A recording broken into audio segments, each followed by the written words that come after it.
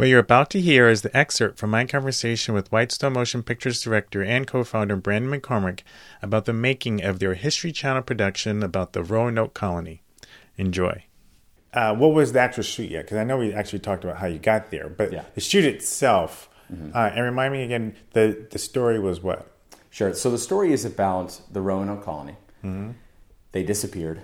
And then really the story picks up in 1930 with these stones that were found. Mm-hmm. And the stones were supposed to have told the story of what happened in Roanoke. And what was the Roanoke Colony? The Roanoke Colony was first American settlement, and they were dropped off here in Roanoke, and something went horribly wrong, and the leader had to go back to England to get more supplies. Supposed to come back in 3 months, came back in 3 years. When he comes back, they've vanished. Without a trace, no bodies. So this is like when the original colony, 13 colonies? Way before. Oh, even before that. Jamestown. This is everything. This is the first. This is why we don't hear about it, because they just up and vanished into history. Mm-hmm. And that's just been fascinating since 11th grade history to me. And so there's so many theories and questions and what actually happened to them, so much space to play in, that it's something that we just kind of worked with and developed. And once you kind of get into the details of the story, it just becomes this, it's just kind of, it's America's oldest mystery. Mm-hmm. It's the first murder mystery in our country, of the United States. And so it's one of those things where, it's kind of a cool callback to that. And then in the 30s, which is really where our story takes place, this incredible, where, it seemed like they had solved the mystery, and actually had a lot to do with this college here, Bernal, which is down the street. And they found these stones that told that story of what happened. It was, really? So national news, 1930s, we solved the greatest mystery. Then it turns out this huge controversial hoax, possibly, and the person who found it, Dr. Haywood Pierce, he rises and falls, and rises into the top of his game and then falls into obscurity, and twists and turns and blackmail and greed and. Man, it's such a great story. And this is true, like all of it. Yes, wow. Yeah, absolutely, all absolute true. This one is not our fabrication.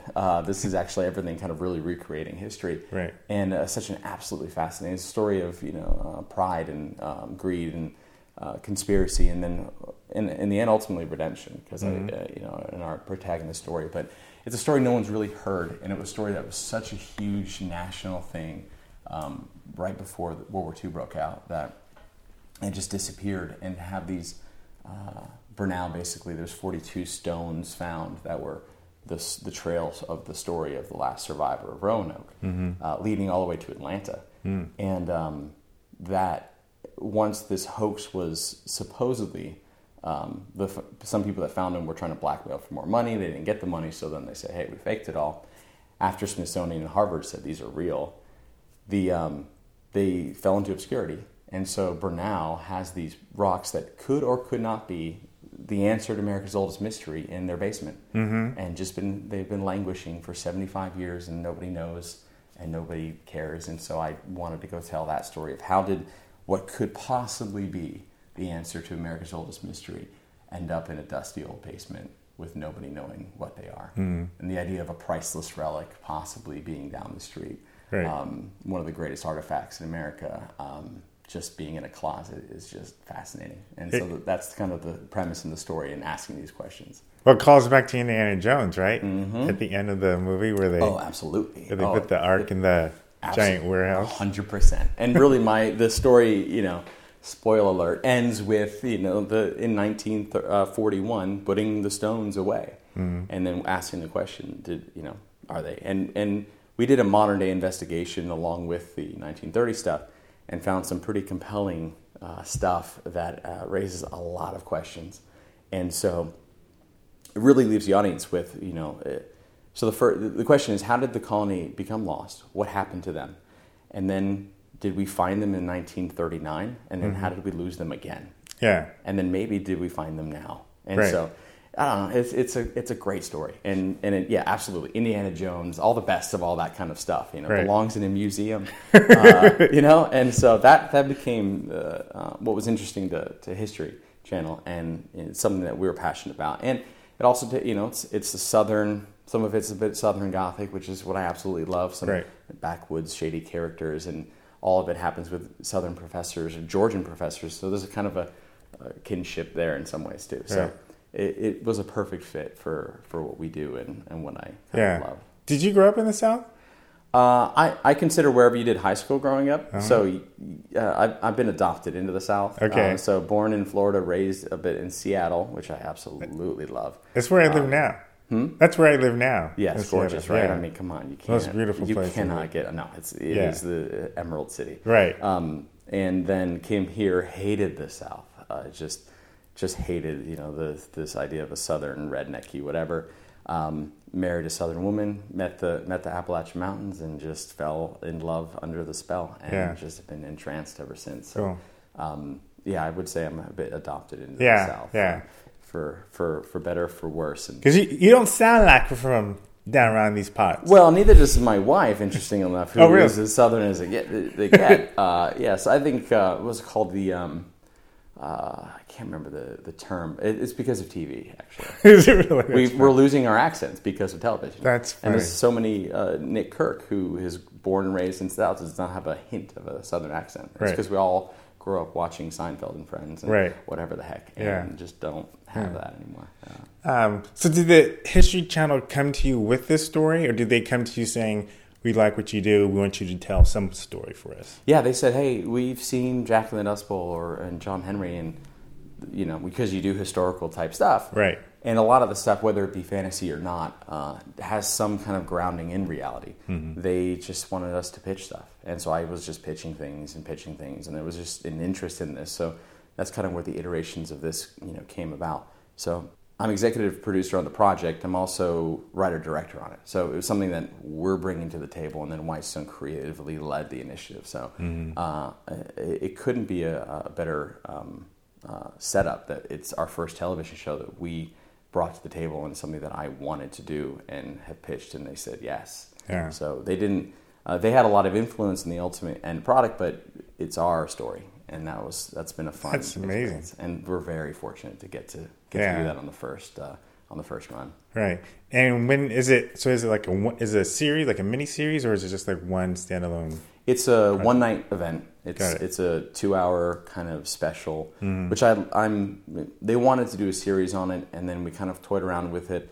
I like the one night special thing. It's more like a feature film, and also it's if you get one shot, but if it's good, it's really really good. A series, if you start going down in viewership, it's really it's a good setup to die, and so I actually like the one isolated thing, get some great viewership, and then move on as a success, and as opposed to going 3 episodes into something and then getting canceled. And will you guys edit it as well? No, actually, that's all being done up in New York with another company called Left Right. They're doing all the post, and they're letting us have a lot of. I'm involved heavily with it, but they're up in New York. They're very close proximity to history, so it actually works out better. And we're having all the input creatively, and they're just kind of processing and doing a great job, kind of putting it together. So, is there any follow up for Whitestone at this point, or is it just like waiting for them to? There's big follow up. Yeah.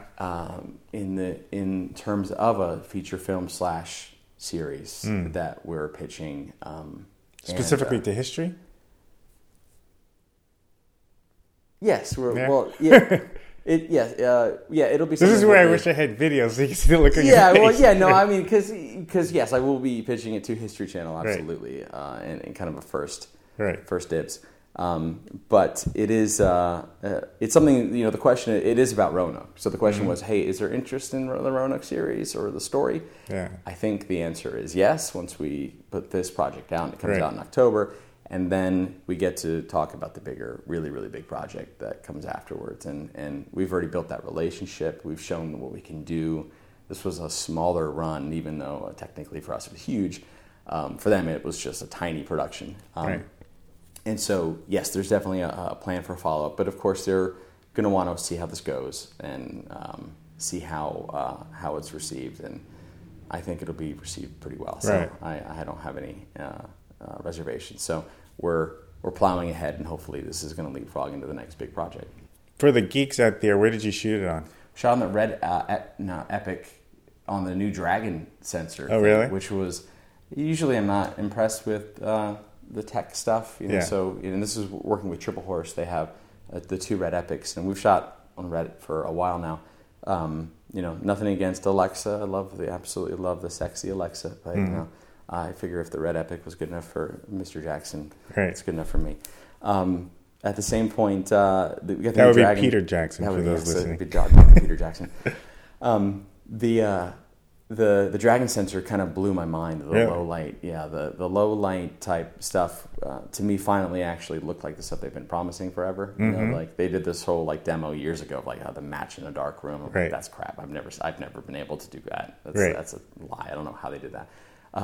But this one, it was really versatile. You shot it at dusk, the darkest dusk, and I bumped the ISO way higher than I normally would, and man, it just looked pristine. And it just blew my mind. That was the first time. Is that a 6K? We shot on 5K. Let me go through. Yeah. And then I'll throw it again. Would you say no one vacuums here? Oh yeah, no. This place is old and dusty. We shot at 5K. And there's a whole lot of really cool stuff you can do with that that I've found over the years. But obviously we mixed down to 1080 for television. But yeah, 5K it was something that it's really, really versatile in post. And it's just kind of a fun, when you get to see it, which is rare, at on a 4K projector or whatever, it's pretty... Right. Which is totally self-serving because no one's ever going to see it at 4K. It's fun. Some point. We all get in a room and go, ooh, look how good that looks. So that was fun. Yeah. And everyone who worked on the crew or Whitestone crew, or did you have to use New York crew or? We were definitely all local Atlanta. The Whitestone crew was all the department heads. So creatively, we led everything that you saw. And we were fortunate enough to work with Triple Horse again. So they brought in all the technical and also a lot of the production and producer on much. They are way more familiar with the larger shows, so they worked a lot more of the tactile approach to the project. So we got to be the creative house, and so production design, art department, music, and directing, lighting, all that kind of stuff was directly from us. So it definitely feels us, and then kind of the engine that helped us push Triple Horse. Cool.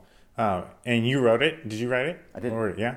Yeah. Cool. I wrote it. So are you in the WGA?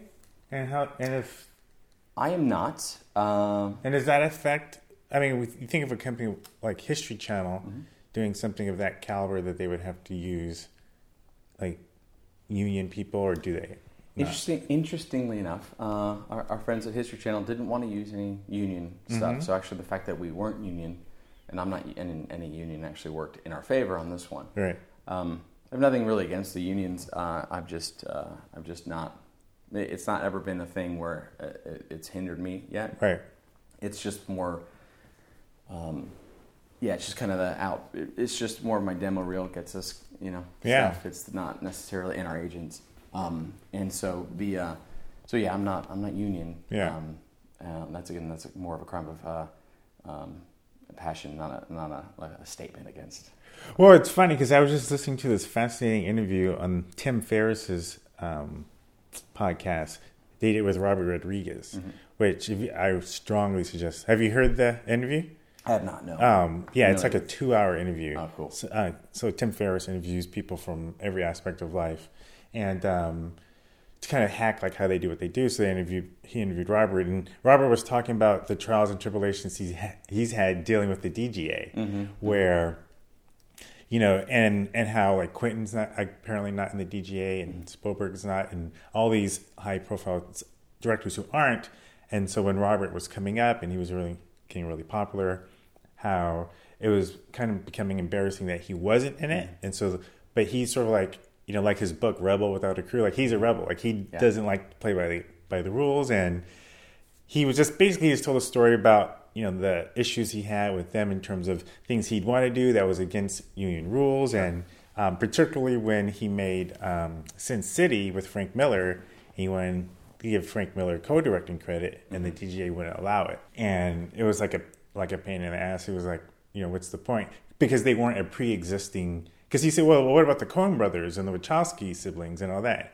But they weren't like a pre-existing couple or whatever, a pre-existing partnership. And so on their next film, they could be co-directors. And so he had just given Frank Miller the credit. And apparently, like when Sin City came out with this whole thing, it kind of blew up in the DJ's face in terms of the kind of backlash that they got because of the whole issue and how Robert wanted to remain true to Frank Miller's vision of Sin City and whatnot. But yeah, I just thought it was interesting, the whole idea of unions and how that works. And I mean, I don't have a whole lot of interest in going that direction, and I have a lot of other things that have hindered me, and not being in union is not necessarily one of them. Right. Come back in maybe a few years, and maybe I'll have a different story, but it's not something that's really been a call for me or kind of a goal yet.